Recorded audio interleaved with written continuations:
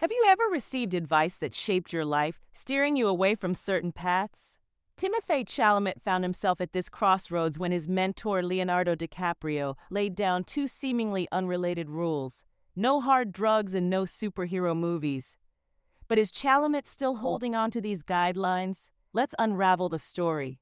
It all began in September 2022 when Chalamet, during the press tour for Don't Look Up, revealed DiCaprio's sage advice.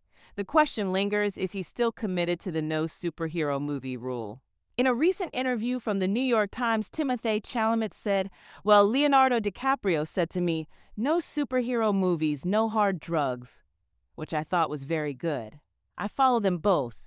But if the script was great, if the director was great, I'd have to consider it. A plot twist: Chalamet leaves the door ajar for superhero movies. But why?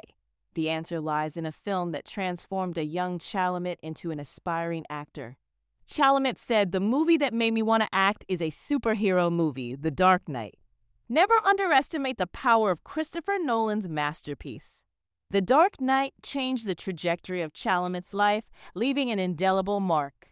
Chalamet said, "When I was 12 years old, Heath Ledger's performance in that film was visceral and viral to me, and I now had the acting bug."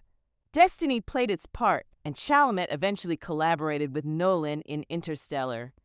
Fast forward to Dune, Part 2, where he headlines his own major studio tentpole.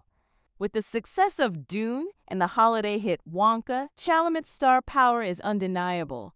But here's the twist: no superhero movies in his filmography.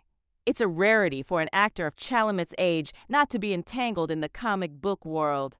Just look at his Dune co-stars, all adorned with superhero roles. So why is Chalamet resisting the trend? Chalamet said, "I've carved my path differently. Not that I'm against it, but I've found success my way." As Dune Part 2 hits theaters on March 1st, Chalamet stands at a cinematic crossroads. Will he succumb to the allure of superhero movies, or will he continue crafting his own unique legacy? And there you have it, Chalamet's journey, a tale of mentorship, personal growth, and the constant push and pull of Hollywood. With that said, thanks for watching, and until next time.